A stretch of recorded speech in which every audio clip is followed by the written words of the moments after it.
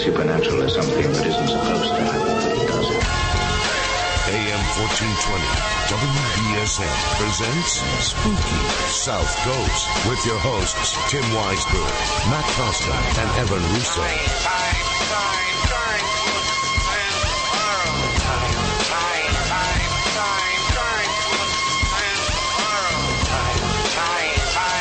And good evening, everybody. Welcome to another edition of Spooky South Coast right here on WBSM. Again, a little bit belated due to the NCAA tournament, but we are here for you. We're going to try and pack in 2 hours of paranormal talk. I have not discussed that with my cohorts, Matt Costa, who's manning the controls, and Matt Moniz, our science advisor, who's manning our brains. Hopefully. Somebody has to. I got your back. All right. So we're going to try and do 2 hours if we can. We need you to join along and help us out with that. And you can do so by calling us at 508-996-0500, 508-291-0500 for Wareham and the Cape. And, of course, you can check us out on the web at www.spookysouthcoast.com, where you can learn all kinds of interesting information, such as the fact that Matt Costa here is actually a Sasquatch. I am. I'm quite hairy. It is one of the new raging debates on the message board. Costa's Crypt, which is one of the many rooms on the message board, apparently is the popular hangout for the paranormal folk. I don't know why. Looking at you, I can't figure that out. I'm not sure either. I mean, you look like a pretty normal guy. I'm just kidding. No, you don't look normal at all. You do look like a Sasquatch, and I can understand why people would mistake you for one. But don't worry, because if you're a Sasquatch, I'm a troll. So it all works out in the end. And also, we'd like to take a moment to say hello to some of our friends around the world. That's right, Spooky South Coast is global. We have now hit 5 continents. What are you waiting for, South America? What, do you not speak English? We've had friends join us from Japan, Australia, the UK, and Canada. So what we would like for you to do is, if you're listening to us from somewhere out there beyond the range of WBSM's listenership, we want you to send us an email, tim@spookysouthcoast.com, matt@spookysouthcoast.com, or the brand new email address, scienceadvisor@spookysouthcoast.com, if you want to reach Matt Moniz. We'd like to find out where you're calling from, and we'd like to hear some of the paranormal history of your area. There's no Kazakhstan yet? No Kazakhstan yet. I don't know if Kazakhstan will be joining us, but we should call out to Kazakhstan. We are. I mean, this is an open invitation to all of the world to please share your paranormal information with us. Share your stories, because that's what we're here for. We're not here to hear ourselves talk, because, we do that all day long. We've been talking to ourselves for years. We want to talk to you. We want to find out what you think about the paranormal. And, of course, tonight we're going to be joined by a very special guest, somebody who knows way more about the paranormal than, well, myself and Matt Costa. Matt Moniz, of course, has been battling this stuff for almost 20 years. But Kristyn Gartland of the Atlantic Paranormal Society, you know them as TAPS from the Sci-Fi Channel's Ghost Hunters program. She'll be joining us just in a moment, and she wants to talk to you and hear your stories as well. So why don't we burn off some of those many commercials that we have to go through tonight, left over from the basketball. Thank you, NCAA tournament. You eat enough of our time already. No, just kidding. We love it here. Matt, anybody left in your bracket? I don't think so. Yeah, I don't think so either. All right. We'll be right back here on Spooky South Coast.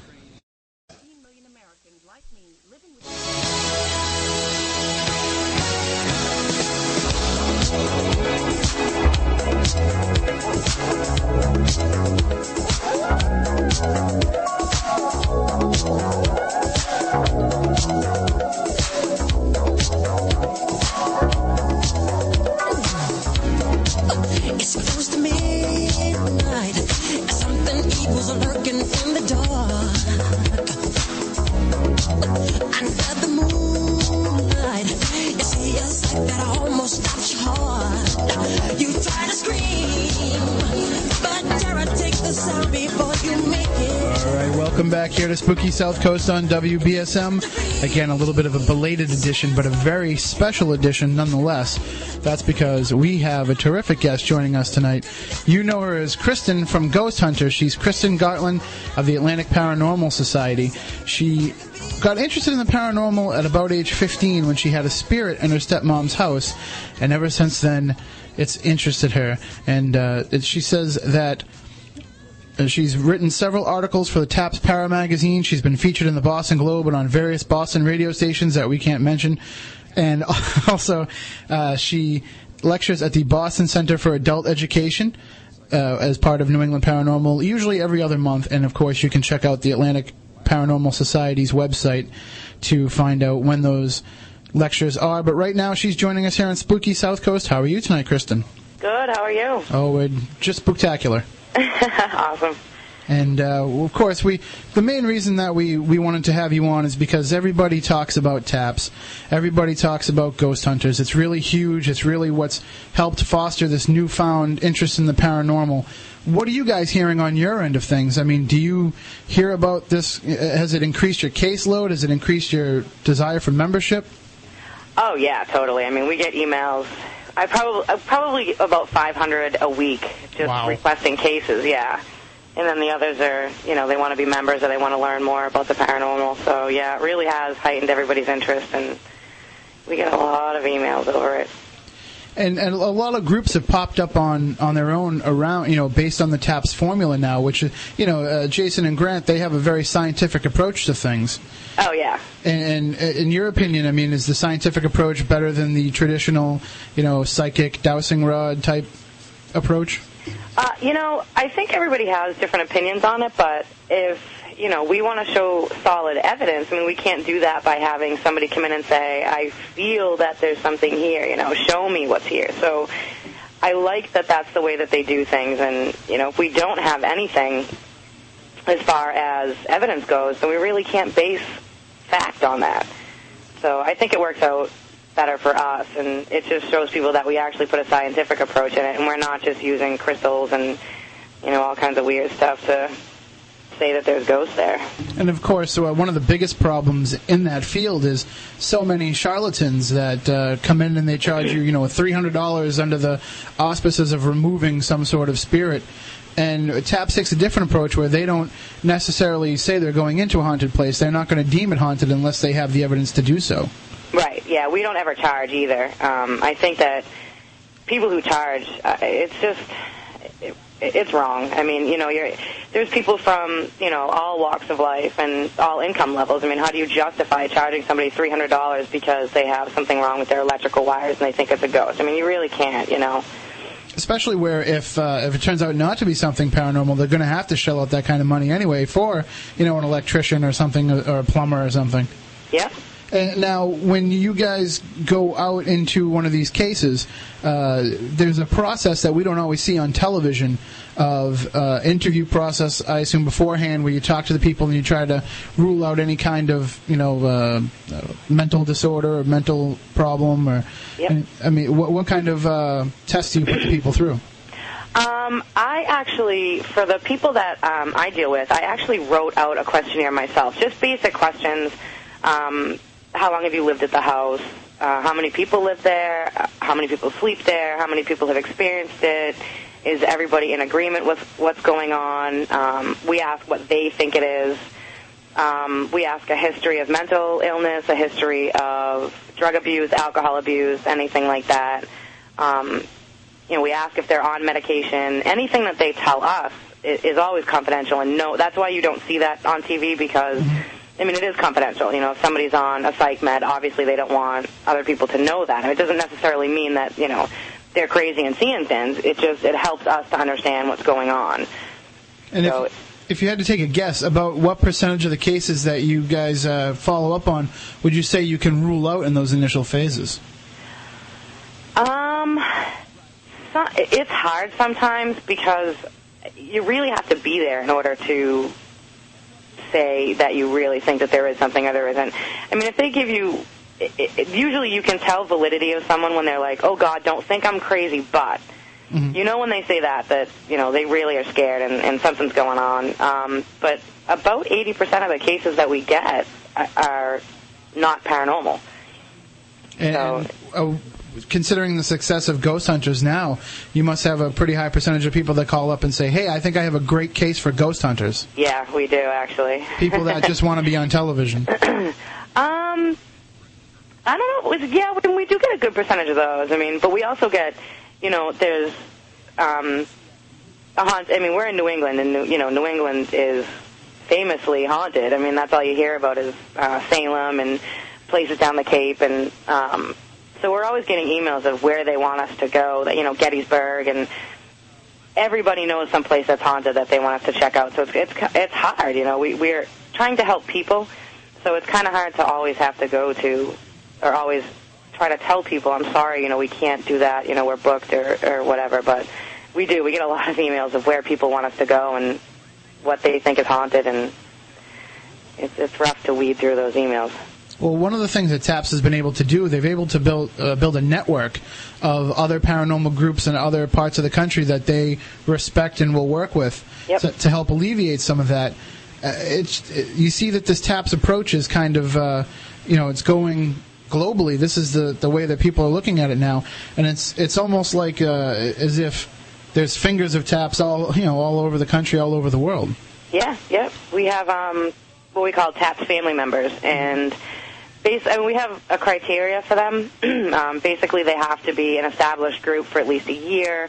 They have to show us that they have a caseload under their belt, that they've investigated enough that they can go in, at least have most of the members have experience underneath them, because if they don't, then, they're calling us more so for help rather than being able to handle cases on their own. And we have phenomenal groups out there, just from California all the way to, Massachusetts. We have awesome people that run these groups, and it's great to have that network, because it is easier when we get an email from California to say, well, we can't go out there, but we have several groups in California that can help you depending on where you live.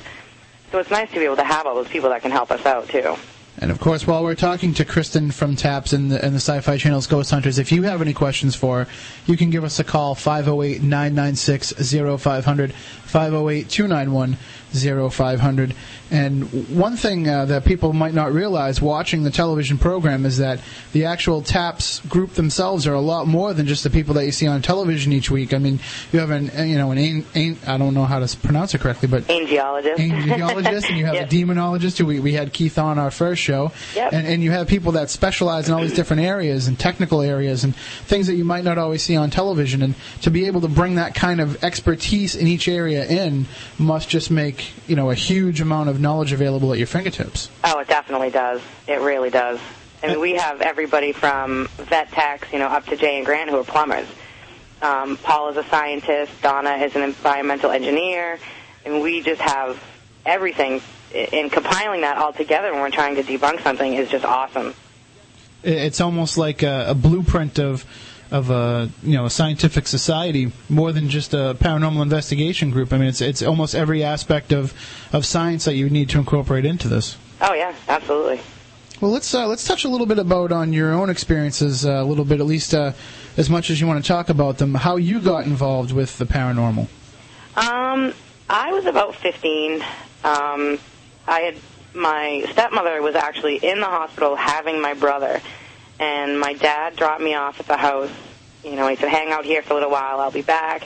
And I just, and I had overheard them talking about this girl named Zoe. I had no idea, who she was. I thought maybe, it was a cousin I didn't know or whatever. And it ended up that it was a spirit that was in the house. She was very playful. She was like 10 years old or whatever. And she was actually born in the house. And she just was running up and down the stairs, and honest to God, I wish I had on a diaper because I almost peed my pants. At 15, you're like going through all this like hormonal changes anyway, and then now you're seeing little girls running up and down the hallway. I didn't want to tell anybody. I thought it was crazy, but I ended up telling my dad, and he was like, "Oh yeah, Zoe's in the house." And my dad is the biggest skeptic ever, so that's what really got me into it. And I kind of, after the fear, it really took me probably a good year to like sleep with the lights off. But after that, I started reading and just kind of looking into it, and not too much. At 15, I would much rather, drink behind the high school with my friends. But it was Well, there's still time for that too. I know. Now I might get in trouble. That's true. But yeah, that's really what got me into it. And then probably about 7 years ago, I think it's been just about 7 years. I lost a family member actually, which was really devastating for me. And of course, I decided, let me use the Ouija board and see what happens. And that was like the biggest mistake of my life. It was the gateway to all kinds of problems. Yeah, it really snowballed. I mean, it started to, it started off really slow, like just typical intelligent haunt kind of things. You know, the windows would open and the channels would change and, you know, the heat would get shut off and just little things like that. And then my son, he was between 2 and 3 at the time, and he said, you know, Jenny wants to play. So, you know, you think, she's just got an imaginary friend or whatever. And he just kept going on and on about Jenny, and Michael keeps her here, and he didn't know what to do about that. And then it started with him screaming, and then people wouldn't come in my house.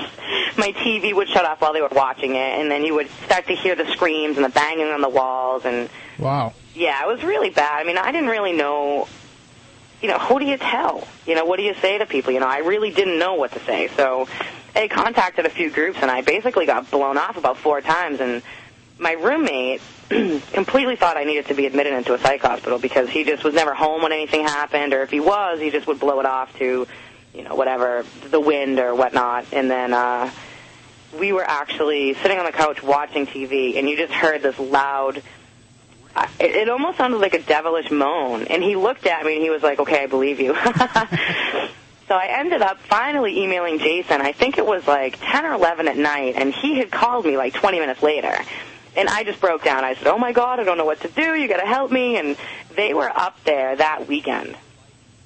So, I mean, they were tremendous. They came right up, and Brian was in the group at the time as well, and Keith was there, and they had to actually come up twice to do another blessing because it didn't, for some reason it didn't take in my hallway, and it just, this thing was, you know, if you didn't live it, you would never believe it. I mean, if somebody ever told me this story, I'd be like, yeah, right, whatever, buddy, but it really was, it was pretty horrible. Well, exactly. I mean, unfortunately, that's the way that it goes for a lot of people. If you don't see it with your own eyes, you're not going to believe it, and it's something you don't want to have to see with your own eyes.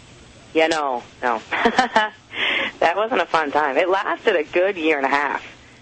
You know, that's a long time. Did you end up finding out any background information on who this Michael character was or who this Jenny was? Yeah, we did actually. I did some research. Jason had told me, you know, try to find out what you can about the land. So I ended up calling my landlord at the time, and I said, is there anything that you can tell me, you know, about this house? Had it been moved or whatnot? And what had happened was there was a cemetery that was across the street. Well, that cemetery originally was where my house was. They dug up the cemetery, moved it across the street, and moved my house from like a mile down the road, and then for some reason decided to put it on top of the old cemetery. Wow. And then build a funeral home at the back door. So there was a lot of aggravation in that. Go ahead. So this wasn't one of those cases where they moved the headstones and didn't move the bodies that we hear about all the time, was it? Yeah, I don't know. We don't know. I asked. I tried calling the people who run the cemetery, and they just, we don't talk about that. So I said, because that's what they probably did. That's why. Yeah, I know. I mean, these were headstones going back to the very early 1900s, and some of them were in the 1800s. So we ended up going over there, and I found a headstone that was actually it was like a really beautiful, humongous headstone. You could not see this, and the name on it was Jenny. So, you know, my son could describe her. He said, Mom, you know, something's wrong with her ears, and she can't see very well. And I said, what do you mean something's wrong with her ears? And she said, well, she can't hear. She tries to talk to me with her hands, but I don't know what that is. I mean, obviously this was in like baby talk, so it was kind of hard to get that all out, but yeah. So, and Michael apparently, when I had done the Ouija board, I asked if anybody could give, you know, if you could give me a name or whatnot, and it had said Mike. And I had done it probably 3 or 4 times. And the last time I did it, you know, I said, what do you want? And then it just said die. And I'm like, yeah, okay, you know what? It's time for me to take my hands off this. So, and that's who we assumed it was. What happens a lot with Inhumans is that they mask themselves as children, and they try to gain your trust because, I mean, who doesn't trust a little kid? You know, what could they possibly do? So, was he trying to gain your trust or trying to gain your son's trust? Well, I think what he was doing is trying to gain my trust through my son. Mm-hmm. Because, I mean, he would go through, I'm going to go play with Mike and Jenny. Now I look back at it like, it just amazes me that he had no problem playing with them. And he'd say, Mom, he's right behind you. Can't you see him? And I'm like, no. And you blow it off at first until, things start happening. And then he talks about her every once in a while, to this day. He remembers certain things about her, which is kind of cool because she was almost trapped. I guess whatever else I had let in, it was holding. I had a ridiculous amount of spirits in that house. Mm-hmm. I actually had neighbors would knock on my door. Do you have things that move in your house? I'm like, yes. And so. It just sounds to me like one of those typical, well, not typical, but one of these stories that you hear about where there is some sort of inhuman that's exerting its power over whatever spirits are present, some sort of almost demonic force. Yes, that's exactly what it was. I had a woman, I'm not real big on the psychics because I just, if you can't validate anything in my life that there was no way that you could possibly know that, then I personally think you're full of it. But this woman, I had gone and, I did everything from buying crystals and, putting sweetgrass up in my walls. I did everything I could. I didn't really know what else to do. So a guy at the store I had bought all this stuff from said, you really should call this woman. She can probably help you. And I had never met her. She was from New Hampshire. So there was no way, she could have known anything about me. And she did. She validated a whole heck of a lot of stuff for me. And then she had said, you use the Ouija board, which was really stupid. So she had said, you need to get some help because there's a lot of spirits in there that, number one, now are trapped thanks to you. And she said, but I see, she had mentioned my grandmother, which is the family member I had that passed. Mm-hmm. And she said she's always there and, which, was a little bit of a relief, but, when my bed's shaking and things are growling and, you're getting woken up in the middle of the night, it's really not doing me too much good right now, So I ended up, when I told Taps all that stuff, they kind of looked at me like, well, she's a psychic and, we really don't go for that. But she ended up telling me a whole lot about the spirits that were there. And I had later validated that when I went over to the cemetery, which is the names that were there. There's always that possibility of when you bring in a psychic, you can use that information as just part of the recipe to figure out what's going on. You don't have to go exclusively by it, but it helps to have that little bit of extra information. Yep. I didn't actually even bring her into my house. I just called her. So she had never stepped foot into my house. She had actually described it to a T, which was, really kind of freaky for me because I felt like she was, there. It was weird, but she was pretty good. And, I still every once in a while talk to her. I get a reading every once in a while just because I'm curious. But was there a chance that some of these other spirits that were present, because they were being oppressed by the inhuman force, maybe they were also harassing you as well, trying to get back at you for bringing this thing to the forefront? I don't know. I felt so bad, and I used to apologize. If anyone ever saw me walking around my house, they really would think that, I was a little out there. But, I used to apologize all the time. I'm sorry, I can't, I don't know how to get rid of this, and, if you help me, I can help you, but I don't know if they had limited, I don't know what was wrong. I don't know if it was them coming back at me, but as soon as we did the blessing, it was almost just like this huge relief, and I don't know if it was just a huge relief because, I had hoped that nothing was going to happen after that, or that they felt relieved because they could finally move on and move to where they wanted to go. They literally couldn't leave the apartment, supposedly. That's what I was told anyway, that it just seemed that all the activity seemed to center around me every time I was in the house, and then if my son was in, it was like double the activity, and it was nuts. And you've had, since that time, with the second blessing, you've had no reoccurrences? I am actually not in that house anymore. Once we did the second blessing, it had just been too much, and I needed to leave after that. So I actually moved, I think, 2 months after that. And then Taps had to come back again to my newer house. With another occurrence, or just as a safety precaution? No, with another occurrence, actually. I'm like a magnet. Every apartment that I have lived in, I've had some kind of activity. And at this point, I've had 3 Inhumans, which is even more rare because, Inhumans themselves, you don't normally get those. People get, intelligent or residual. You never, we don't get Inhumans. Mm-hmm. You know, I mean, of course we do, but not like we get intelligent with that kind of haunting. frequency. Yeah, and I mean, I just get them all the time. I don't know what my problem is, but they like me. Well, I mean, that's kind of like a fisherman complaining that every time he goes out, he finds the fish. Yeah, that's true. Yeah. You know, in your line of work, you kind of want them to come after you. I do, but just not at my own house. I want to be able to come home. You need that safe haven to get away from it all. Yeah, yep. Poor Keith. I mean, the man he is like my traveling demonologist. He has blessed every house I've lived in. And just the last time, actually the house I'm in now, which I'm moving out of tomorrow, he had to come bless this house as well. So... And of course, for everybody here in the New Bedford area, Keith Johnson will be teaching another ghost hunting course at the South Coast Learning Group next Friday night. We'll have information this week up on our website, SpookySouthCoast.com. Just throwing that little plug for Keith to help him out, you know. Yeah, Keith is awesome. He really is. And if anybody, you know, listening gets a chance to go to one of his classes, I mean, he's phenomenal, and he takes the time to listen to your problems. It's not just one of those, you know, you start talking and you can tell when someone tunes out. I mean, he really is he's just a phenomenal guy. I love him to death. His wife is wonderful, too. I mean, they really have, every time that, you know, Taps has had a case, or I do a lot of investigating with New England Paranormal, and, you know, any time that we've asked, you know, for them to be there, they're both there, no questions asked. You know, they're really good people. And speaking of classes, you give your own lectures at the Boston Center for Adult Education. What's involved with that? What are some of the topics that you cover in those lectures? Well, that actually is New England Paranormal's lecture. You know, Steve from the show. He originally had set up those lectures, and his travel schedule just got so crazy with the show.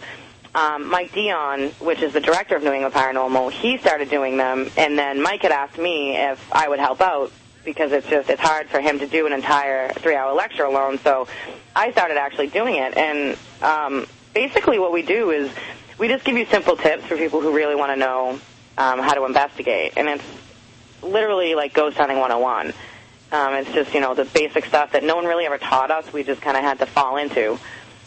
We talk about our experiences, and, you know, some of the people in the class will, you know, kind of pipe in, and it's been kind of weird. Every other class that we've done has been totally awesome. You know, jumped up and talked and asked all kinds of questions, and every other ones were just kind of sitting there staring at us, and I didn't know. I went, oh, I guess I can't joke with this class. So, but they're really fun classes. I mean, we have pictures and we have video evidence, and we have a lot of EVPs that we let people listen to, and you know, we start from what to wear and all the way down to what to do if you get an inhuman. And then Keith also comes to those classes as well, so it works out. We show them all the equipment that we use and talk a little bit about ghost hunters. It's fun. And is there a website where people can go to find out when the next one's coming up and to sign up? They can, I believe it's www.bcae.org, but I may be wrong. You can go to newenglandparanormal.com, and they have a class schedule up there. Okay, we'll also get it up on our website as well. Okay. To help promote it. Just to give you a heads up, we're coming up on a news break in a few moments. Okay. But we have one call here right now. We can squeeze it in real quick if you don't mind before the news. Sure, no problem. All right, button sticks. Hold on 1 second. Okay. Good evening. You're on Spooky South Coast with Kristyn. How you doing? Good. How are you doing? All right. So I want to know if this is for real. If I want to know about the time Kristyn was at her home, and there was a voice screaming outside while somebody was doing a blessing. There was a voice screaming outside? Yes. Didn't you have a blessing done at one time, and you heard a voice screaming outside? And I heard a voice screaming outside. Yes. No. When the blessing was done, there was an actual scream as the last door was being blessed. And you actually heard that? Yes. Oh. I think I heard it, too. Hi, Keith. Hi, how you doing, Kristyn? You know, I was thinking it was you, and I went, oh, I don't want to say hi, Keith, and the poor guy. You had me worried, Keith, for a moment there. Yeah. Me too. I'm thinking, oh, my God. I was like, somebody was outside of her house while it was going on? Yes. Oh. Very quickly, I have the scream right here. Here it goes. Holy angels, Garth is flowing.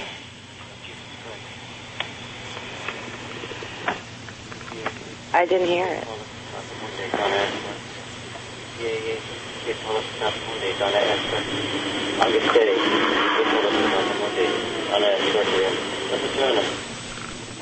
Could you hear that? We could hear it very faintly. Yeah, I can barely hear it, Keith. Yeah. And is that something that you've had happen before when you do blessings, Keith? Yes, actually, it has happened once before where you actually do hear a scream coming out of the air. And do you assume it's a scream of a released soul or more of a This is one in human? torment, yeah.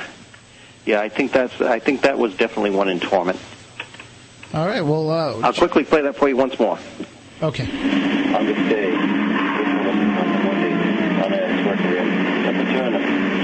I don't know if Yeah, you I remember that. Yep. I'm sure you do remember that. I do. All right, Keith, we're coming up on a news break here, so we are going to be off until about 11:06 or so. Hopefully you can come back with us on the other side, too, and we'll talk a little bit about your class coming up. Okay, we'll do that. All right, folks, stick around here. We have Keith Johnson and we have Kristyn Gartland. They work for the Atlantic Paranormal Society, and they want to talk to you in the next hour. 508-996-0500, 508-291-0500. We'll be right back after the news here on Spooky South Coast.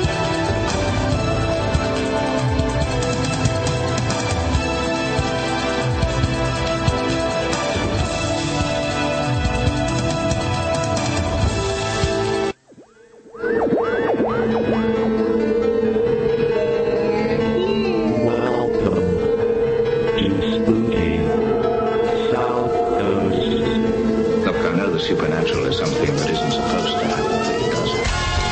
AM 1420 WBSM presents Spooky South Coast with your hosts Tim Weisberg, Matt Costa, and Evan Russo.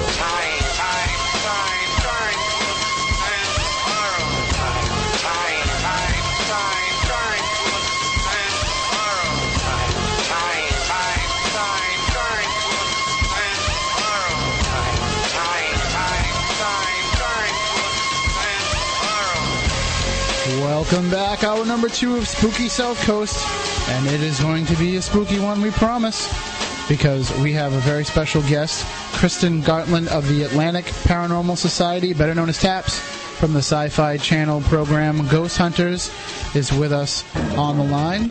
Kristyn, you still there? I am. All right. I think we lost Keith, but hopefully he can call back in, and we'll talk a little bit about his class coming up this Friday. Awesome. But right now we'd like to open up the phone lines to all the listeners, 508-996-0500, 508-291-0500. We can talk about some of the paranormal stuff right here in our own backyard. And, of course, TAPS investigated the New Bedford Armory for one of their episodes. Yep. And that is someplace that there's a long-standing rumor that it was haunted, but I think TAPS might have been the first group to actually get in there and actually check it out and investigate it scientifically. Am I correct in that? I think so, yeah. Okay, and were you part of that investigation? I wasn't, actually. Okay, because the only one that just always sticks out in my mind when I think about episodes they were on was the one with the little boy up near, I think it was up near Springfield. Springfield, yeah. And it seemed like such a similar case to what you had gone through.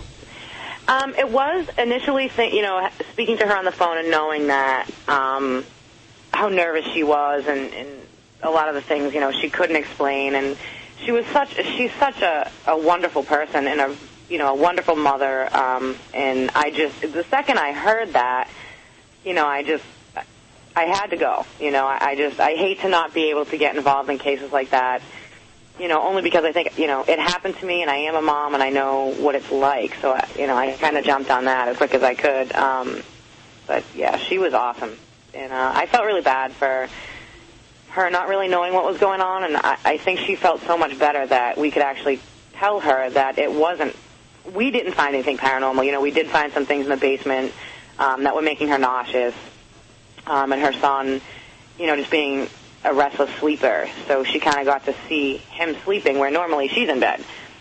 So that must be something that you encounter a lot is sleep deprivation, sleep disorders, mistakenly, being mistaken for some sort of paranormal occurrence. Yeah, we do get that a lot. There's a lot of sleep paralysis, actually, that, I'm not an expert on it by any means, so I know that the basics of it are there's a part of your brain that's awake. It's almost like sleepwalking. There's a part of your brain that's awake, and then the rest of your body almost isn't, and it hasn't caught up yet, and that's why people say, I heard these noises, and I felt like I was being held down. I felt like there was something, pushing on my chest, or I couldn't move, I couldn't scream, and that's just because the rest of your body isn't awake yet. So we do get some, people who get really, really scared, like, oh, God, it was holding me down, and, usually sometimes it's sleep paralysis, which is hard to try to tell somebody. We're going to do a show, I think, coming up in the future on sleep disorders, because it does go hand in hand with a lot of the subject matter we talk about here, that, people will wake up all night long and they think that something is waking them up when in fact it's their own body. As a sleep apnea sufferer myself, I've gone in for some tests, and when I've talked to the sleep technician, he said so many people, just talking about the show and talking about the paranormal, he's not a believer in it at all, but he says so many people that go in there try to put a paranormal tag on it because they'd almost rather believe that than to believe they don't have control over their own body while they're sleeping. Yeah, yep. And now, that woman that we talked about, you had been able to explain away a lot of the occurrences that had gone on in her home, but it must be comforting to some of these mothers to have you be along as part of the group, because, Jay and Grant, they're great with the people. I mean, they really seem to feel for the people when they go into their homes, but to have another mother there that can understand what they go through, what they think they might be going through. Yeah, I mean, it is. It's good. I mean, and Jay and Grant both are dads. So they know what it's like to be scared for your kids as well. So, but they still lack that maternal instinct, that maternal protection that a mother feels. Yep. So, it is. I mean, a lot of the times, we get, like I said, the emails that are just overwhelming sometimes, but, everyone sometimes leaves their number, could you please call me? And it's almost, you want to be able to call everybody, but the ones usually, of course, that strike me are the ones where I'm afraid for my child, they can't sleep, or they're screaming in their room, and I don't know what's in there. And, my first instinct is to pick that phone right up. So that's just, you can't help it. Well, there's nothing wrong with compassion. I mean, well, yeah. especially in that line of work, you have to have it because, so many times you have to tell people, listen, we believe you and we believe that you're having these occurrences, but we just didn't capture anything. Yep. Now, how often, I've wondered now from watching the show the last few seasons, how often is it that you go to a house, for a weekend, for a Saturday night visit, and nothing happens? Do a lot of these places, do you go back for a second visit that we just don't see on camera? It depends. It depends on, people, the first thing people say to us is, you need to spend more time. But what they see is 42 minutes of, probably 14 hours. Mm-hmm. So it's really hard to try to help everybody and continuously go back to other houses. If we get a case, in the New England area, and we have done it once, regardless whether it was for the show or not, we just have such a huge caseload that we may say to, New England Paranormal, or, we may tell them we can't come back right now, but we will come back in the future. We have done people's homes several times. Taps did mine alone 4 times, so... we will come back if you really need us to. If we go in and we tell, we have debunked everything, then, and we know that it's absolutely not paranormal, the things that you were describing, then, we have to try to say, we understand that you maybe want it to be a spirit. However, it's, your heating system or whatever. But we do get a lot of those sometimes that, they don't want to hear that it's something other than a spirit. And what people don't understand either is you say that that's 42 minutes of 14 hours, but that's 14 hours out of your weekend or out of your life that you don't always have to spare. Right. Yep. Ghost Hunters isn't a full-time job for the people involved. No, yeah. I think they think that it's, well, all that we do. It's on television, so you must be rich because you're on TV. Yeah. It's like us. We're on radio, so we must be rolling in it. Right, yeah, We're scrounging together change to buy a cup of coffee. I know. I know. And just the caffeine supplements alone that Taps must have to purchase in order to stay up all night. Oh, please. I have a lot of lattes. well, walk us through a basic setup. What time do you usually arrive, and how long does it take to set up all the equipment? It depends on what time we get there. If the people tell us, the activity is between, 9 o'clock and 10 o'clock at night, we'll get there about 7. it takes us, we walk through the house and we get a feel for where everything is, and, we kind of look for safe spots to put the equipment, and, then we'll meet as a group outside. And, usually Jay and Grant will say, we want to put the cameras here, here, and here. And then, it's basically like a chain of command almost. He'll tell Steve, Steve will tell us, and then we all just kind of work together to set stuff up. It usually doesn't take too long to set things up. If we know where everything's going to go, then it's basically just we go set it up. Once it's set up, then it's running, no matter what. We turn it right on the second we set the cameras up, and then we start investigating from that point. So the setup really doesn't take too long. It's usually the walkthrough of the house that takes a little while because you want them to tell you everything that happened in every room that they've had experiences. So you're like taking notes and running around trying to find out where we should put everything. So that usually takes the longest. And then it's basically just game on after that. We just, do the EVPs and walk around and take pictures. And, there's hours of silence where we just kind of sit there and hope that, we can say to them, yeah, you have a spirit. You're lucky. So there's no real, in terms of the time frame, you base it more on what the resident says is the time that things occur? Yep. It's not really, going by the old wives' tale of, 12 o'clock's the witch's hour, 3 o'clock's the demon's hour. We'll try and get into that block. Right, no, we don't.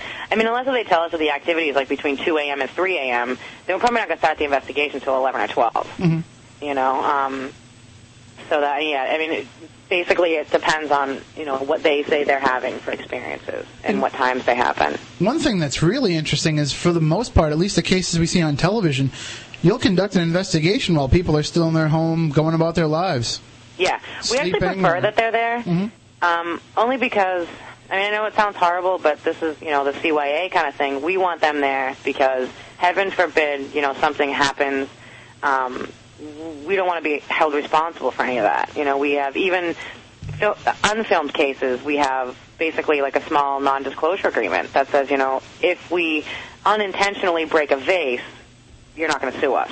We're not here to destroy your house. So if we unintentionally maybe knock something over or whatever, and small things like that, so we want them there. And a lot of people say, well, no, I don't want to be there. Well, Chris, don't you also want them as bait? Yes. She was reluctant to admit that at first. Yeah, I was. But really, if this activity is centering around the person, if the person isn't there won't be any activity. Yep.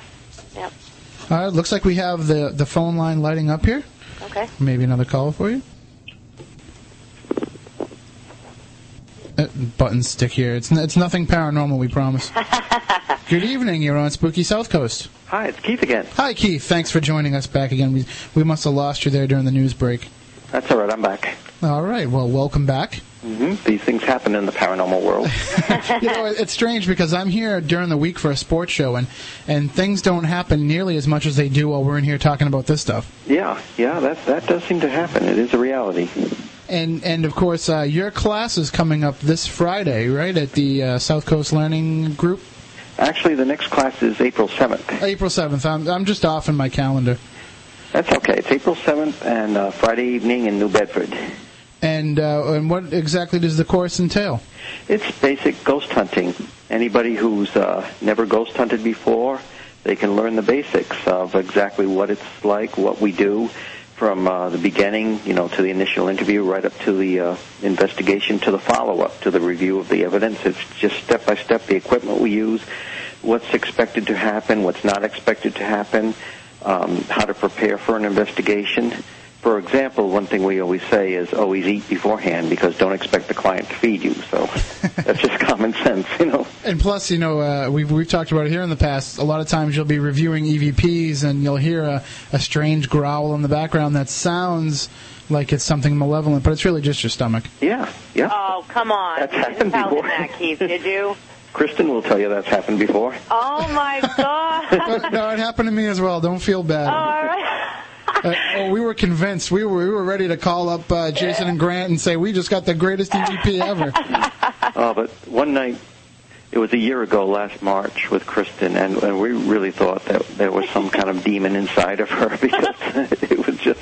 Well, there just might be, still. I said, I wouldn't put it past me. That's funny. And but you'll tell people in the course that this is the kind of thing that you have to look out for too. I mean, exactly. These false positives that happen all the time. Right. You've got to be aware of all noises around you. Who's whispering? Who's not? What the traffic's going off, the heater's going off. Everything you have to take into account. Do you find that these classes, and Kristyn, the lectures you give as well, do you find that these turn into an opportunity for people to just come down and bring you their photos and say, look, I got a ghost in my picture? Well, we invite people to bring their evidence. Anybody who wants to bring evidence to share, sure. But, sometimes we can help analyze it, too. Mm-hmm. If we can just give our off-the-cuff opinion. If somebody takes a picture and they've got 15 spots in it, they say, does that mean I have 15 ghosts? And so we try to rule that out. They'll bring you in a picture of rain that they captured, and they're like, look at all these orbs. There'll be moisture and spots and everything like that. But, that's just really just the uninformed public that need to learn, how to detect these and how to debunk the false positives. True, and even if they are true globules or true orbs, that doesn't necessarily mean they have 15 ghosts. That means they have balls of energy in their residence or their apartment or whatever. So we try to, analyze and bring a touch of reality to this. And how can people sign up for the class if it's hopefully not filled yet? I don't think it's filled yet. They can call the Learning Center itself. That's area code 508-997-9792. And, of course, you have links to it on the Atlantic Paranormal Society website and your website. Right. Which is? It's www.near, that's N-E-A-R, S5.com. So that's near.s5.com. All right, and we have a link to it on there. Hopefully we'll all be joining you as well from the spooky South Coast. That would be great. Oh, you're going to go? I have to go now. That would be fantastic. We'll all eat, and we'll do the whole class and then Chinese food afterwards. Ooh, that's always great. I'm always afraid that it'll turn into like that scene from It, though, where you after we all talk about this stuff and then we sit down for the Chinese food and the shrimp comes up and grabs our faces. Oh yeah. Beetlejuice. Hey, you never know. Right. Well, Keith, we hate to do this to you because we did it to you once already, but we have to take another break. All right, that's fine. So you're more than welcome to stay with us. If not, we understand. We'd love to hear from all the listeners out there that'd love to talk to Keith Johnson and Kristyn Gartland of the Atlantic Paranormal Society. Okay, and if I go, I'll come back simply, just like last time. Great. Let me 508-996-0500. 508-291-0500. We'll take a quick break. We'll do some commercials. We'll come back with the Week in Weird on the other side here on Spooky South Coast. Don't look now, but Spooky South Coast is creeping up behind you right after this. There's a touch of madness around here. Paranormal, is that what they're calling your kind these days?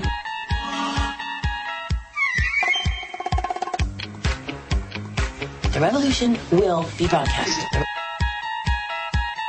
Beaming from the studios of AM 1420 WBSM into the night and beyond. Here's more of Spooky South Coast. Welcome back here on Spooky South Coast. Tim Weisberg, Matt Costa behind the controls, and Matt Moniz behind everything else.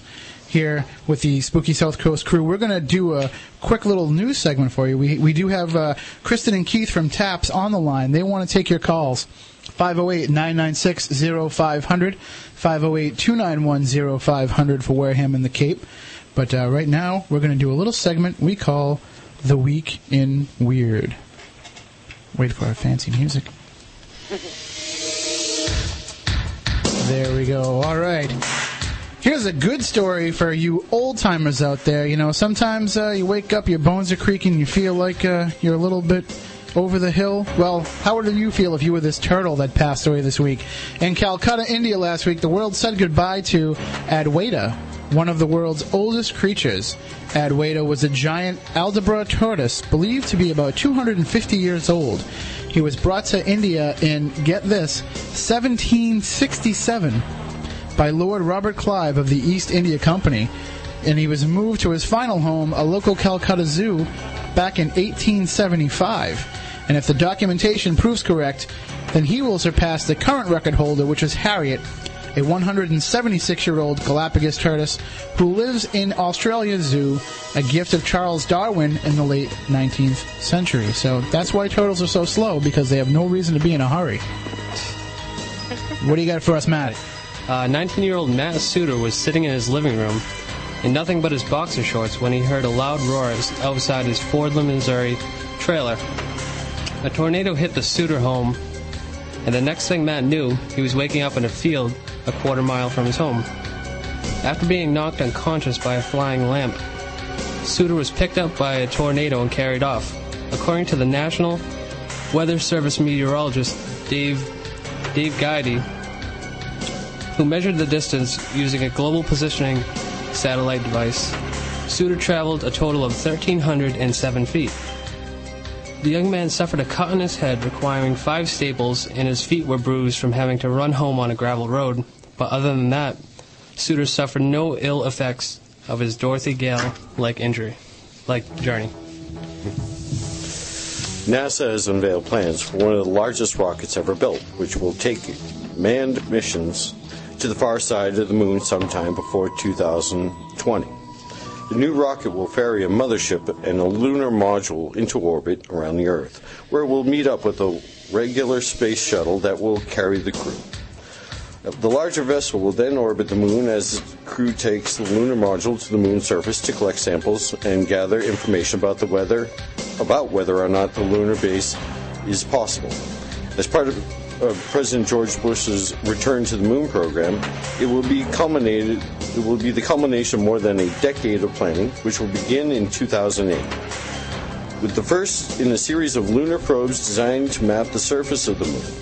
A 3D relief map of the moon will be constructed in order to best plan the missions, which should take place between 2015 and 2018. NASA would then send 2 crews to the moon each year for up to 5 years, all without radio contact with Earth. If the plan is successful, it should form the basic outline for a future mission to Mars. All right. The Dark Side of the Moon. It's becoming a possibility. It's not just a great album anymore. One of my favorites. Matt, you have something for us on a mysterious creature. Yes, a mysterious animal was spotted in North Carolina, believed to be a chupacabra. May actually be nothing more than a rare abnormal fox. According to experts in a report published in National Geographic, the magazine describes it as a slender creature with a kangaroo-shaped head, big upright ears, and a long rat-like tail. So it looks kind of like me. A little. All right. From a distance, the animal looks hairless, but closer inspection reveals that its coat is a slick grayish-brown. An employee of a nearby electronics company snapped a picture of the creature, which can be seen on our website, SpookySouthCoast.com. Perry Sumner, a biologist with the North Carolina Wildlife Resources Commission, said it's likely a red fox with a rare genetic condition known as Samson, an abnormality in which the animal lacks a layer of fur called guard hair. Without this thick outer coat for protection, the normally nocturnal fox would be forced to hunt during the day when it's warm and sleep under heated buildings at night. In recent years, Sumner said, other Samson fox have been spotted in urban areas across the state. Wow, a Samson fox is one without that hair. You would think Samson fox would have extra hair. You have Samson foxes? I have 2 foxes that are my personal pets that live underneath my house, yeah. Really? I've had them for about 5 years. Oh, what are their names? Believe it or not, Sweetie and Crash. Ah. Now, if I had a fox, I would name it Red Fox. Yeah. And I would just hope that it would go around with the same type of attitude that Red Fox had. A Sanford fox? Sanford fox? Oh, Sanford instead of Samson. Oh. And I'm sure he would dip my face in flour and make gorilla cookies. Shut up, dummy. All right, so that is the Week in Weird. Remember, you can go online, www.SpookySouthCoast.com, visit our all-new message board, sign up for it, and there's a room in there where you can leave us your Week in Weird suggestions. And we're back with Kristyn from TAPS, who is on the special VIP line with us, and the other phone lines are lighting up. One of them is Keith, and I think one of them is another caller, so I'm not too proficient on these phones, Matt, so let's see what we can do. Let's try the second line, because that might be the caller, and we'll just have Keith wait one moment. Good evening, you're on Spooky South Coast. Hey, what's up? It's Steve from Nepper again. What's going on? Hey, Steve, how you doing? How you been, man? I haven't talked to you in a while. How's things going? Right. And you're on with Kristyn from TAPS as well. So, this is one of our local groups around here.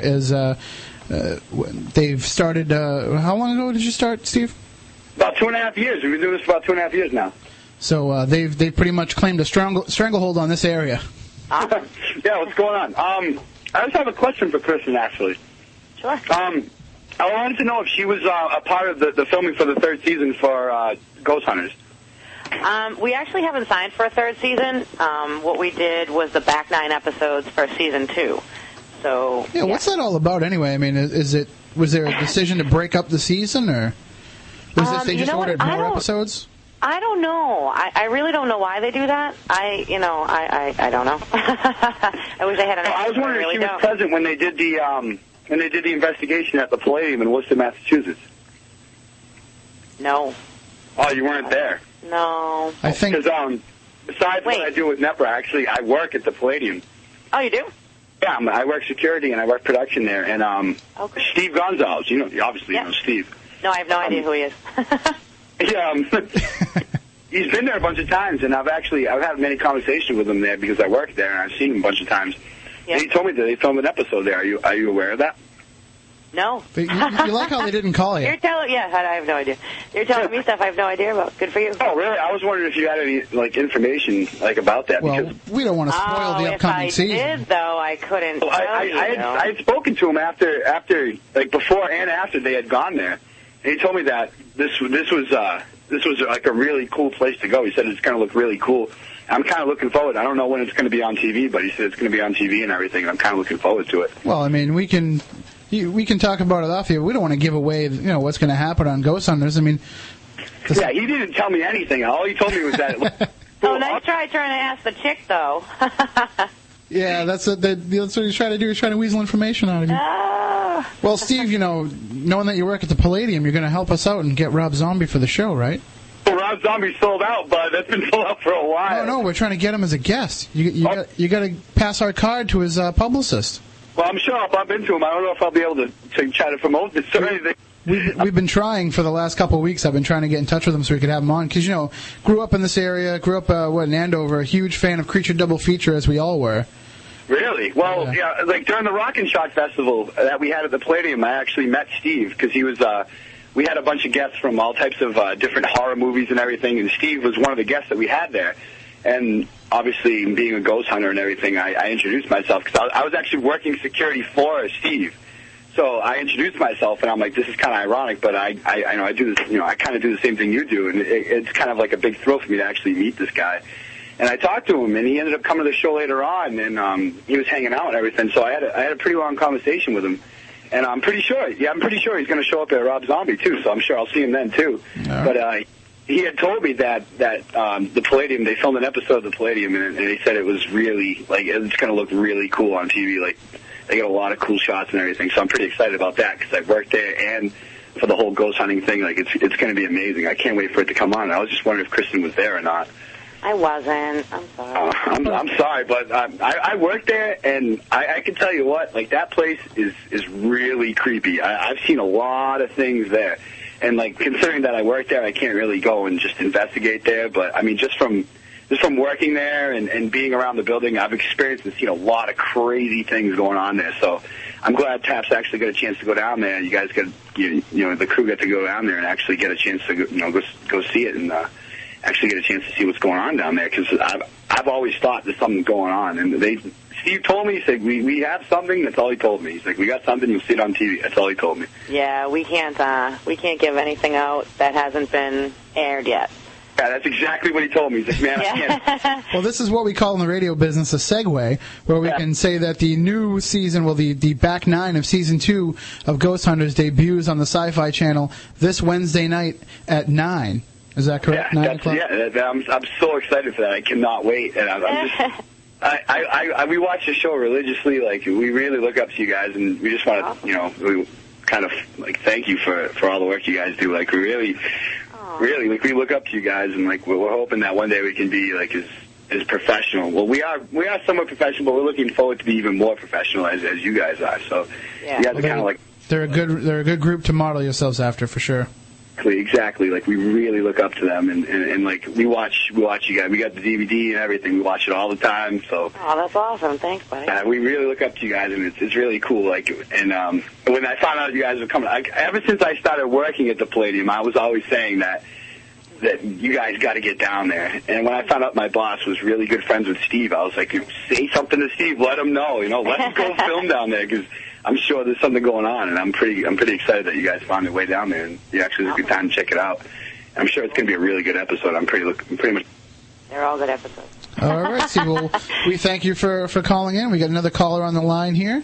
All right. Well, thanks, guys, take care, and I'll talk to you again next week or the week after. All right, take care. Bye. All right, good evening. You're on Spooky South Coast. How you doing? Good. How you doing? This is Keith again. Oh, okay, Keith. How you doing? It was weird. We had all three lines lit up, and I was like, number one is Keith. As long as we don't lose that light, we'll know that we didn't lose him. Right. But then we did, so who knows? Now the computer will start firing off on its own. And anything could happen. That's what ends up happening. So that's the fun of it. And of course, if you heard the previous caller, he's trying to weasel some information out of Kristyn on the new season. Oh, yeah. What happened at the Palladium? Yeah. And were you there for the Palladium? No, I wasn't there, so... Okay, so I can't say anyway. So. You couldn't say anyway, even if you were. But right. you can talk about some of the places that you have traveled to for this season. You can say, some of the places you were visiting, I would assume. Mm-hmm. Where are some of the places that you explored for the back nine? Well, Kristyn, where have you been for this episode? These episodes? Kentucky, Indiana, New York. I knew you were going to ask that too, and I completely blank on where I've gone. Talk about Kentucky. That was my favorite place to go, actually. I can't say my favorite, but that was one of the best places that I've been. It was Waverly Hills in Kentucky.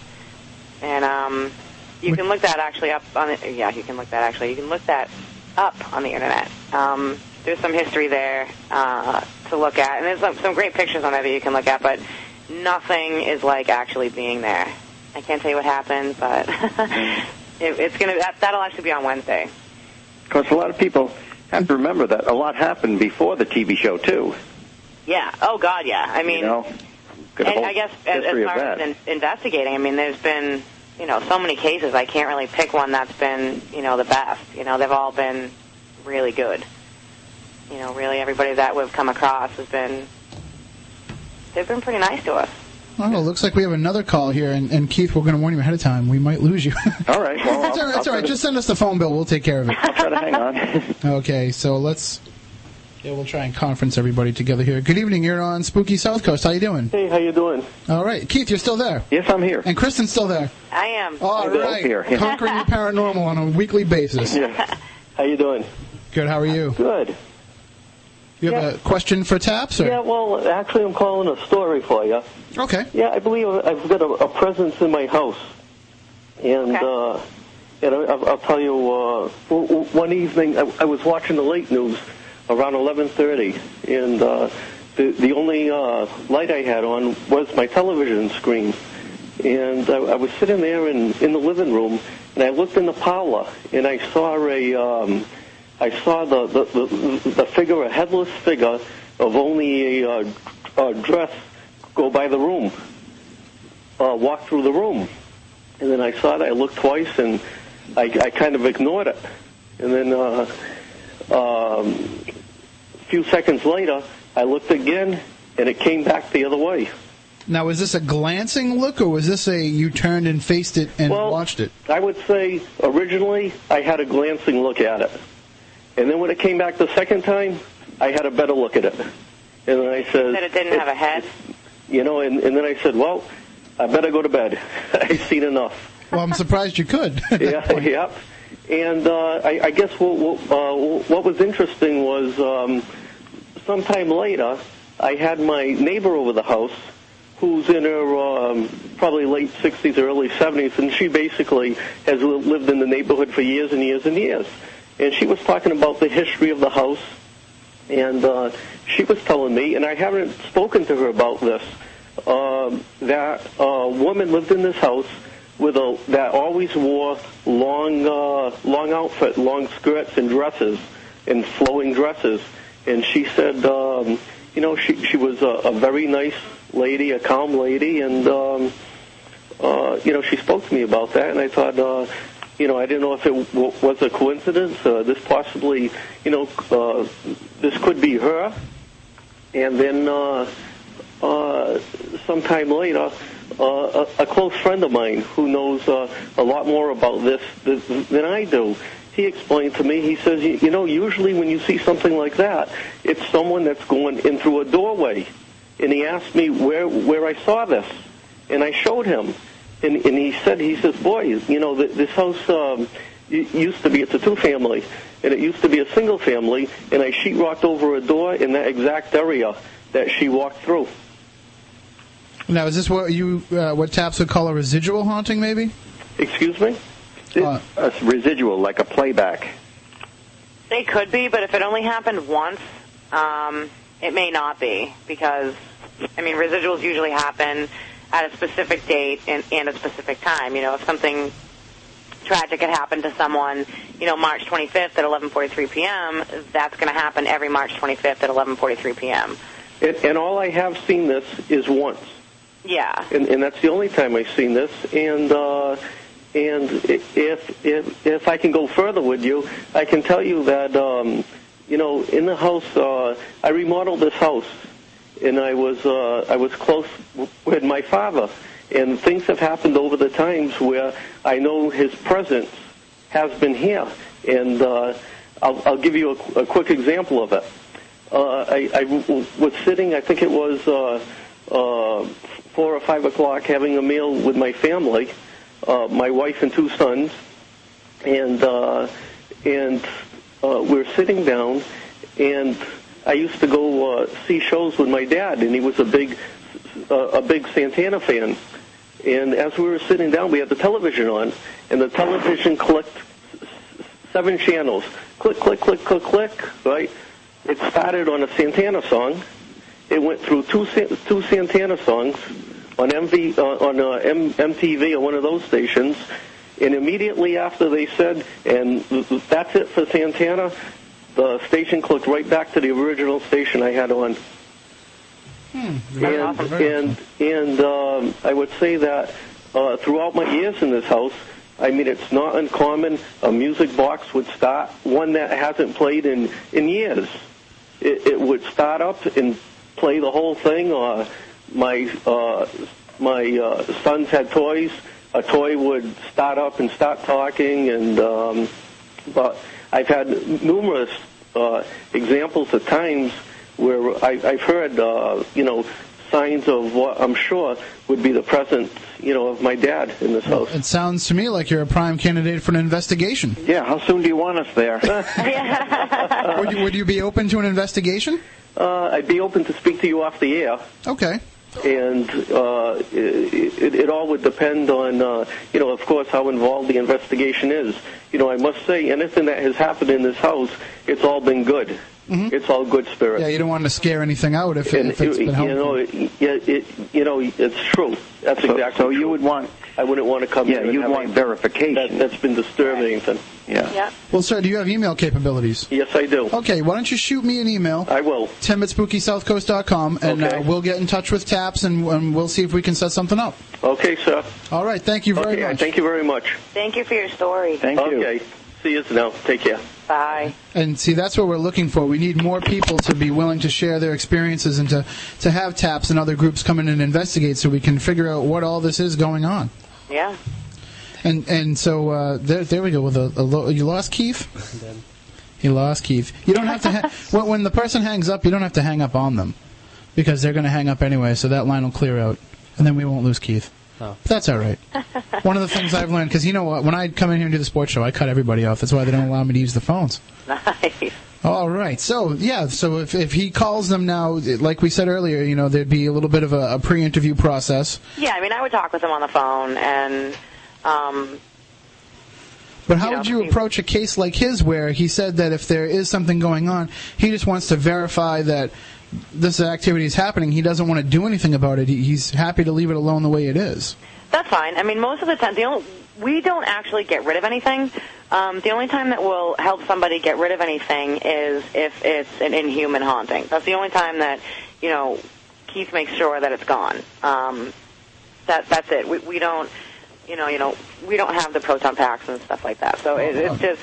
You can't have your own unlicensed thermonuclear accelerator on your back. No. Now, but if it is a good spirit, is there a chance that by coming in and investigating you might scare it off, or...?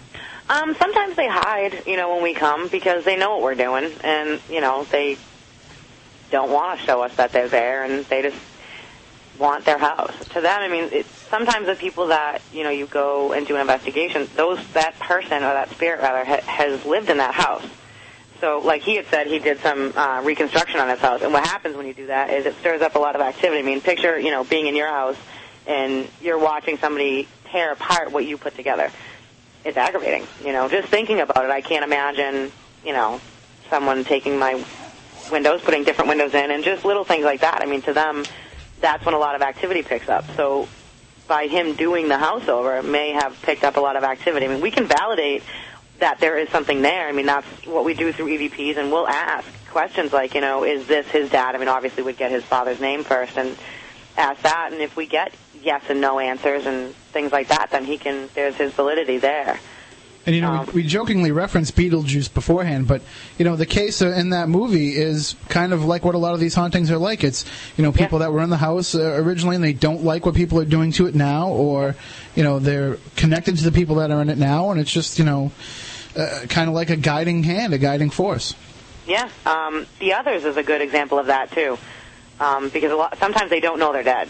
And to them, opening the cabinet doors and, running from what's in the house because they think that there's spirits in the house, things like that. I mean, I can't actually say that that's what they're thinking, but The Others is a great example of... It is, but we have to plug the Gina Davis movies because she's from Wareham. Yeah, she's cool. She's smart, too, huh? Mensa member, and right, she's good with a bow, too. She used to babysit a friend of mine when we were kids. We used to chase her around with frogs and snakes and stuff. But she's a member of Mensa, actually. That explains why she won't come back to Wareham anymore, because you guys scared her. Okay. All right. Well, if anybody else has any questions for Kristyn while we can keep her on, how late can we keep you up tonight, Kristyn? I'm good so far. I'll let you know when I start crashing. All right. Well, we would like to take your calls, 508-996-0500, 508-291-0500. Maybe there's something going on in your house. We have Kristyn from TAPS on the line, and we have demonologist Keith Johnson is with us. Right, Keith? Yes, I'm here. All right. This phone stuff's working out. It's starting to. Like I said, you're just going to have to send us the phone bill here because it's mostly our fault. So, and we were talking while we lost you for a little bit there about some of these good spirits that remain, and you only bless a house if it's a negative entity, an inhuman. That's correct, yeah. Like the gentleman that just called, there'd be no need to do a cleansing in the house because he's comfortable with it, and, it's not really disturbing him. He's not uncomfortable with it, Some people are truly terrified, and that's where we try to step in and do intervention. Does it have to be an inhuman in order for there to be an intervention, for there to be a clearance? Could it be a human spirit that you're trying to clear out? It could be a variety of types of spirits. I mean, the classic, of course, is the inhuman spirit, but it could be anything. It could be the person themselves. Sometimes we find out that it's not really a spirit entity at all. It's the person themselves that, for whatever reason, they're causing these manifestations to happen through their own psyche. And that's tricky ground to get into to determine the difference, wouldn't it be? Yes, yeah, very, very difficult to determine sometimes. Because sometimes the only cure is to convince that person that, it's surrounding them and that they're the ones causing it.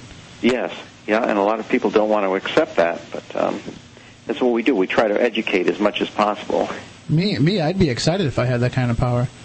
I mean, our science advisor, Matt Moniz, earlier this morning was sending mind bullets out to people while he was having breakfast. Mm-hmm. I'd like to be able to harness that kind of power. It'd make radio a lot easier. We wouldn't have to worry about using these phones. Just use telepathy. So by the way, that's a great picture of Kristyn on the site there. we sent her an email and we said, we'd like a picture of you, one that isn't used on any of the other websites, mainly because we didn't want Grant emailing us and saying, hey, what are you doing stealing pictures off my site? So that was actually from a photo shoot that we had that the girls from TAPS did. I shouldn't say all of us at the same time, but we they wanted us to have just different pictures of us because we do have, on the website, I seriously look like I just murdered my whole family. So, they wanted to do something that I didn't look so upset. So let's go to a graveyard and take one there. Yeah, I noticed it's in a graveyard, and that's typical of Kristyn. Everywhere she moves, there's always someone nearby. Yeah, there is. And there's actually on top of one twice. Twice she moved on top of one. Yeah. Her scrapbooks are filled up with gravestone rubbings and all that kind of stuff. Oh yeah, are you kidding me? That's what I do on Saturdays. Well, you need a hobby, I guess. I know, because I don't have enough to do, Exactly. Well, and when they brought you out for this photo shoot, was it to promote the show or? It was basically some shots for the magazine because I had written an article for the magazine. And we really, the only pictures we have, of us are of us goofing off. And I had done some T-shirts. It was for a friend's T-shirt company. So we did, a couple of those, and he's got those. So anytime, we have anything that comes out about one of us, they have the pictures there, so we don't have to constantly take different pictures. Well, of course, we haven't touched much on the TAPS Para magazine, but it is a publication that is, widely available on newsstands everywhere and through a subscription basis. Yep. And Matt Costa here has just suggested a new business venture. How about a Girls of TAPS calendar? Yeah. Sure. Why not? We've done Do we have that many girls now? We can do it one every month, or? I think me, Lisa, and Donna and Paula would have to do, would have to split it up among the 12 months. Well, what you could do is, instead of featuring the investigators, you could feature the female spirits that you've caught on film. Nice. So we can just show black pages. Very good. So, I just got to warn you, we're coming up on another news break here in a few minutes, and you're welcome to stay with us. We'll keep going, or if you need to take off for the evening, we understand. It is almost Sunday morning after all. Yeah, I'm good, actually. I took the day off of work tomorrow. All right. Well, we've got plenty of coffee, so we're willing to hang out here and take some more calls from everybody. But right now, and this is a little awkward because we're talking to people from TAPS, but right now we have to plug another group's event that's happening next week. And that is CAPERS, the Cape and Islands Paranormal Research Society. They're going to be holding their March meeting, Indigo Children. Are they the chosen children? Join CAPERS investigator Cheryl Sabin in an active discussion on her topic, Indigo Children. Listen as she looks into child psychics. Is it hysteria, or can these children predict events before they happen? This lecture is an interactive discussion featuring photos and stories of these prodigies. It'll be at the Cape Cod Community College North Building, room N116, next Friday night from 7 to 9 p.m. They hold a monthly open meeting each of the final Fridays of the month at 7 o'clock at 4Cs. They talk about all different kinds of paranormal subjects, and they provide an opportunity to learn a little bit more about who they are and what they do. If you would like to check out more information, you can contact Derek Bartlett, president, at capers.com. Just send him an email there, and he'll get you more information. And, of course, we'll have more on our website, spookysouthcoast.com. So thank you guys for sitting through that. Sure. Well, everybody really works together. I mean, they do. Yeah, definitely. Yeah. Derek's a great guy. He is, and he's of the same mindset of TAPS, where it's like, I'm going to go in there and disprove it. I'm not going to go in there and prove it. Mm-hmm. I'm looking to disprove it, and he takes the same scientific approach. Some of these groups that are popping up now, like the gentleman that called and talked to you, Kristyn, we had kind of accused him in the past of going at it half-heartedly because we said he was looking for results and not experiences. Right. And unfortunately, I lumped him into the category of people that are just going out. They are groups that are just thrill-seeking. There are groups that, if they don't go out the first night and come back with a photo of an apparition, they deem it a failure. Right. Yep. That's not the way it works at all. No, and that's unfortunate because that almost gives, the rest of us a bad name, for those of us who are actually in it to help people and not just, to get a real quick scare for the night and be able to tell their friends, oh, I got a rock thrown at me, That's not what it's all about, And, I mean, eventually, with age and experience, that'll change, I hope. But I think the spirits are wising up, too. I think the spirits are starting to realize when they're dealing with hacks and when they're not, too. So. Yes, they usually can tell, yeah. Yeah. And they're not going to just show themselves for anybody.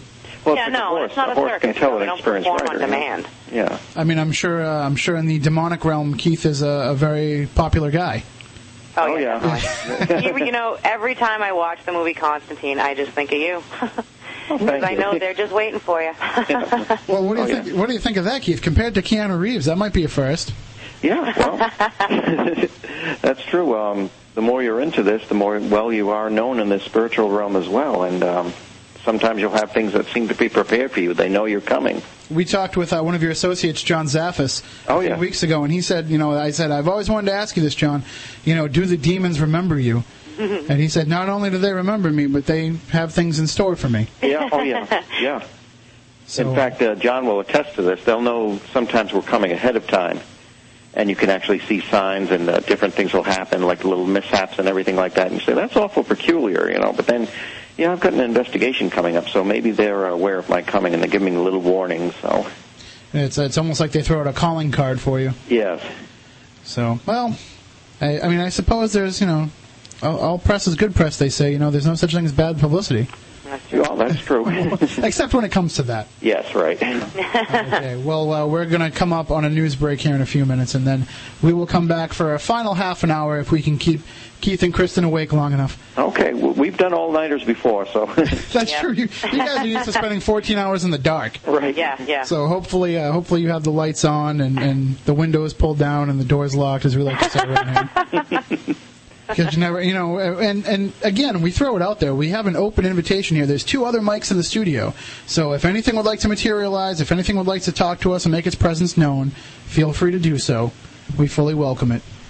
Keith, we just might need you to come and protect us if it's anything too bad. Right. All right, folks. Well, we'll be back here right after the CBS News for the final half hour. We want to hear from you. 508-996-0500, 508-291-0500, and, of course, at SpookySouthCoast.com as well. Be back in just a few. Turn on all your lights, lock the doors, and pull down the shades. Spooky South Coast is back.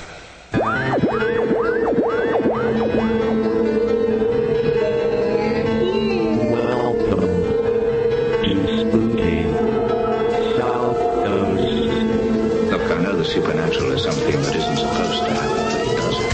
AM 1420, WBSN presents Spooky South Coast with your hosts Tim Weisberg, Matt Costa, and Evan Russo. Welcome back to the final half hour or 20 minutes or so of Spooky South Coast. Tim Weisberg, Matt Costa, and science advisor Matt Moniz along for the ride. And we are joined by Kristyn and Keith from TAPS. You watch them every Wednesday on the Sci-Fi Channel's show Ghost Hunters. And starting this Wednesday, you can see the back 9 of Season 2, as they call it. Basically, it's 9 all-new episodes for your viewing and chilling pleasure. And we'll get Keith back on here. We're just gonna get Keith like his own seat in the studio next time, and just we'll fly him up and we'll get him in here so that he doesn't have to keep calling us. I was telling him right before the phone rang, and it was him. There was this cold that just came into the studio and suddenly enveloped me, and he said it was a premonition, and I told him I think it's just faulty electronics. Unfortunately, that seems to be the way it goes around here. So, Matt Moniz was interested in some of the evidence that you had gathered in some of your previous cases. So, take it away, Matt. Yeah, one case in particular that I saw was the Eastern State Penitentiary case. Yeah. The video of the black figure that was draped in black and hooded. Yes. Now, are you aware that when the penitentiary was originally built, that is how they used to transport prisoners from cell to cell, was in a complete black hooded outfit? Huh, no, I didn't know that. Now you do. Now I do, and I hope maybe people will stop saying that it looks like their sneakers. It did look kind of like I know. white-soled shoes, but it does, yeah. The history of the place, that is how they used to transport the prisoners. The whole thing was being solitary, total devoid of contact from other people.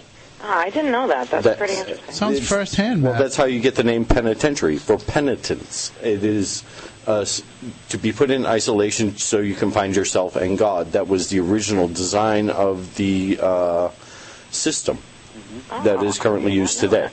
Now, is that one of those cases that you do have a lot of people harassing about the evidence? Because that is the common, the white sneakers and. Yeah. Well, to me, that lends a bit more credence because it is historically accurate to the place. If you knew the history of it, that would make sense. Yep. Unfortunately, too many people watch the program just trying to debunk what it is that you do find. Yeah. Yeah. Well, not everyone's going to agree, of course. You've always got people who are going to say that couldn't possibly be so, and you're going to have people that do agree, and I think that's what makes it more interesting. Yeah. That you get both sides of it, Yeah. I'm definitely not out there to convince people, I know what I see, I know what we get, and if you believe in it, that's okay. If you don't, that's okay, and maybe someday you will, I don't know. There are always people that simply will not be convinced no matter what, so. Yep. Yet, ironically, they still watch the show every week. Yeah, isn't that funny? That is the weirdest thing ever, I know. There are people that just watch these, programs on the paranormal because they want to say, oh, it's a crock, but yet they still want to make sure that they're right. Yeah, yeah. Which is okay, because then that boosts our ratings. Exactly. So kudos to them. Keep watching. that is an interesting dichotomy, too. Maybe Jay and Grant can speak more to this than you guys can, but it is interesting that you're out there and you're trying to pursue the truth of what's going on here and to capture hard evidence so they can prove to mainstream science that the paranormal does exist. And at the same time, you're putting on a television program you're trying to entertain. And is there ever an instance where you go to a case that you're filming and nothing happens even remotely worth putting on television? Oh, that happens more than not, actually. Yeah, that's right. Because I try to stress this. When you're getting in the classes I teach, when you're getting into paranormal investigation, the main thing you have to have is patience. Because you can't just walk in and something's going to happen and it's going to be all bells and whistles. You may go for weeks and months investigating before something remotely or overtly paranormal will manifest itself. Then again, sometimes you go into one place and everything's going off the walls, but it's just something you can't predict. It's so unpredictable. So. And in trying to create a television show at the same time, do you feel that being investigators, you also have to be television characters at the same time? It does kind of cross over. After a while, you forget the television cameras are there, and yet you do something, and then the cameraman will say, "Oh, could you repeat that?" And you say, "Well, what did I just say? I don't know." Well, I get the feeling that a lot of the TAPS investigators that we've seen on television are just characters anyway. It seems that way. Well, we are a bunch of characters, that's for sure. Like, guys like Brian and Dustin, they just seem like, that's them. They're not putting on anything for the camera. Right, yeah. Right. I know Brian always was like that, so I've known him for years. And Steve's always seems very laid back. I've had some conversations with him. He was actually going to come help us investigate the library here in Fairhaven where our studios are for a newspaper story. And unfortunately, you guys took off for Kentucky the next day, so he couldn't make it. Oh, that's the way it is, yes. But it is an interesting area around here. There's so much, paranormal, so much haunted history in this area that, you guys could go on for 10 years filming just in New England without having to travel all over. Mm-hmm. That is true. And what are some of the more outstanding cases in your mind of places that you've investigated locally, in the New England area that have just stuck with you? Well, one of them is Kristyn's apartment. I'm sure that stuck with her. The same thing, my house. Yeah. We were there a year ago, and we obtained an EVP, one of the bedrooms in her apartment, that said, "want out." Now, I don't know what that meant, whether it wanted us out or it wanted to get out, but the voice did say, "want out." Yeah. And is there any, landmarks that you've investigated, areas that or places that have a long publicized history of being haunted? I think Anawan Rock in Rehoboth is that has a very long history, and that's one place you're almost guaranteed to get paranormal phenomena if you visit there, especially at night. People report hearing drum beats or voices whispering, and sometimes in different languages. But that is one place I'd say you're almost guaranteed to get something there because of the long and tragic history, where the Native Americans were just pushed out there in the Great Battle, and Anawan Rock is That's part of the Bridgewater Triangle anyway, which is a very, very, I would say it's known for its paranormal phenomena. Which has become a huge phenomenon around here in terms of interest.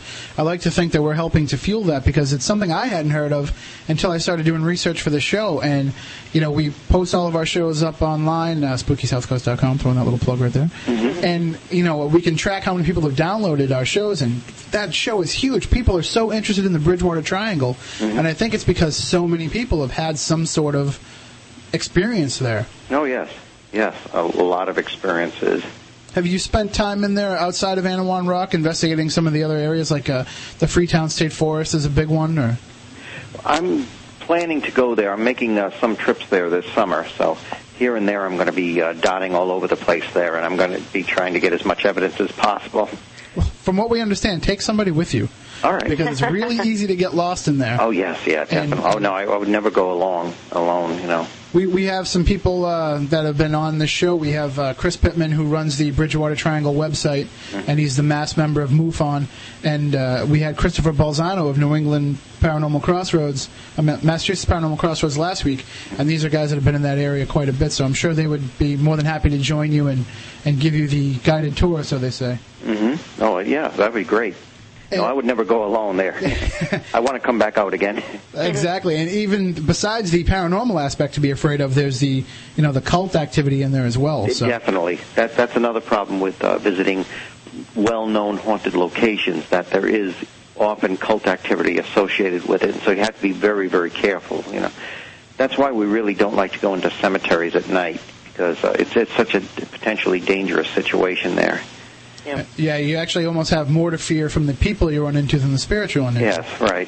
Yeah, what is it about nighttime investigation? Is it just that spirits can't draw the energy during the day, or it's just we're too busy during the day to? Well, spirits can be very active during the day. It's just that the nighttime for certain spirits, especially the inhuman variety, it's the psychic hours. The psychic hours from 9 p.m.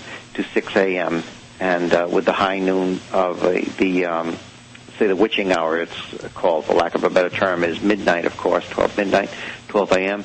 The high noon of the demonic is actually 3 a.m. in the morning. That's when it seems to be at its peak. But for a regular spirit of lesser energy, they can be active any time of the day or night. It's just that because when you see light against light, it's harder to see. It's like shining a flashlight in the daytime. Mm-hmm. So sometimes against the darkness, it's easier for them to manifest. Well, do you think that the emergence of a spirit creates kind of like a ripple, kind of a window, and that might be what these cults are drawn to, is the fact that it's thinning out that membrane between here and the hereafter? Yes, very well put, by the way. That's exactly it.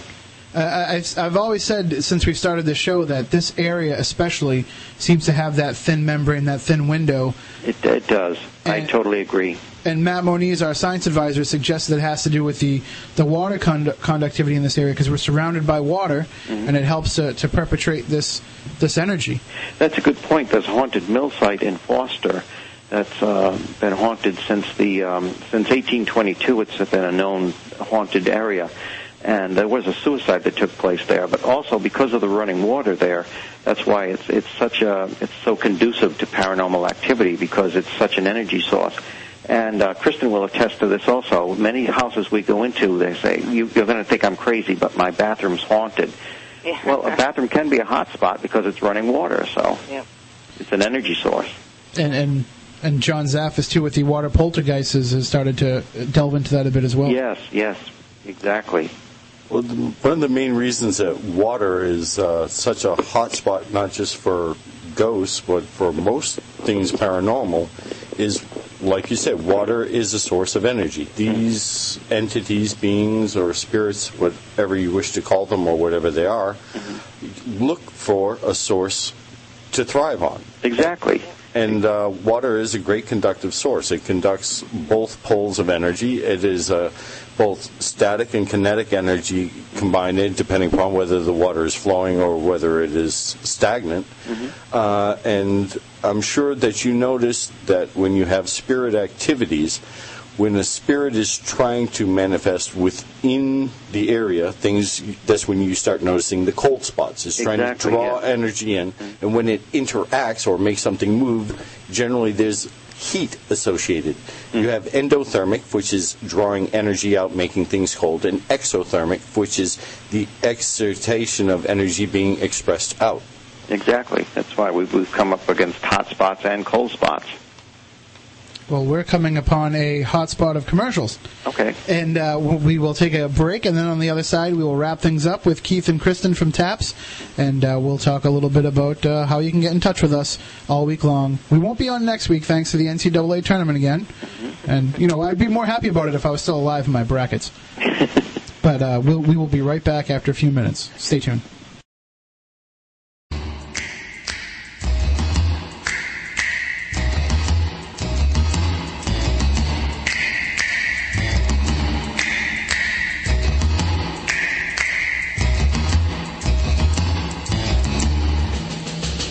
We're creepy and we're kooky. That's right, we're spooky South Coast. Tim Weisberg, Matt Costa, and Matt Moniz here. And we have Kristyn, and I'm assuming Keith is joining us again here on the phone lines. Let's bring up the phone button there. There we go, and hit Keith's button there. Okay, we are all ready to say our goodbyes, right, guys? Yes. All right. Well, we were just talking off the air about some things and about how these spirits draw energy, and hopefully we're putting forth the energy for them to draw upon each and every week when we talk about this kind of stuff. Hopefully we can help spread the word and make sure that this becomes part of mainstream science, because just because we don't understand it doesn't mean it doesn't exist. Right. Yep. I mean, there's so much stuff that we didn't understand 5, 10, 50, 100 years ago. Yeah, yep. And it just keeps growing. Okay, well, and of course, people can get involved themselves by coming out to Keith's class on April 7th, and we'll have a link to that on SpookySouthCoast.com. That's where you can get in touch with us all week long. You can email us. We have a new email address for our science advisor. That's scienceadvisor@SpookySouthCoast.com, because I didn't want to have 2 Matt email addresses. That would confuse people. So you can send him all your evidence, send him your questions. He'll do what he can to help you figure it out. And, of course, if we can't figure it out, which is a good chance because Matt Costa and I certainly can't, if we can't figure it out for you, we will send all the information along to groups like TAPS, and they'll help you out as well. So we're not going to be on next week, as we said, but anybody that needs to get in touch with us during the course of the week, just shoot us off an email, join our message board, and contact us there. Kristyn's a member of our message board. Yay, I signed up yesterday. Thank you for that. I'm signed up as well. Yeah, Keith as well, yes. He was one of the first people to sign up. So awesome. Anybody that has any questions, you can drop them off there, too. So we want to thank you very much for giving us all this time on a Saturday night. And thank you, actually, for having me. Oh, well, it's our pleasure. Anytime you want to give us a call, feel free. We are here for you. We are a platform for us to spread the word that this stuff is real, and we need to work together to figure it all out. So, right. I have one more quick EVP. Yes. It takes 2 seconds. Sure. Okay.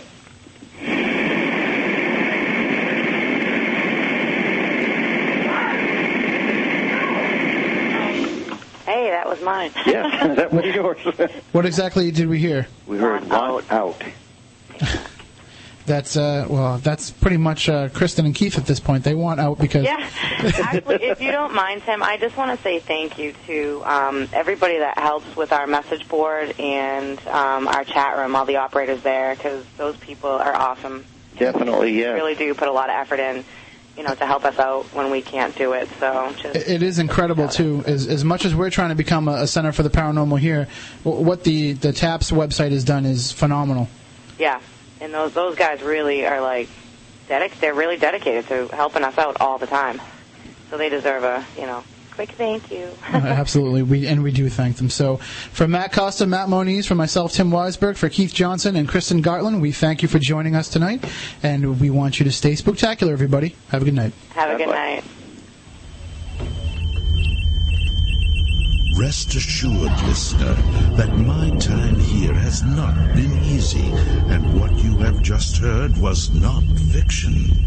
Although, in many a desperate moment, I most certainly wish it had been. It's over for now, it seems. Or at least, until yesterday begins again.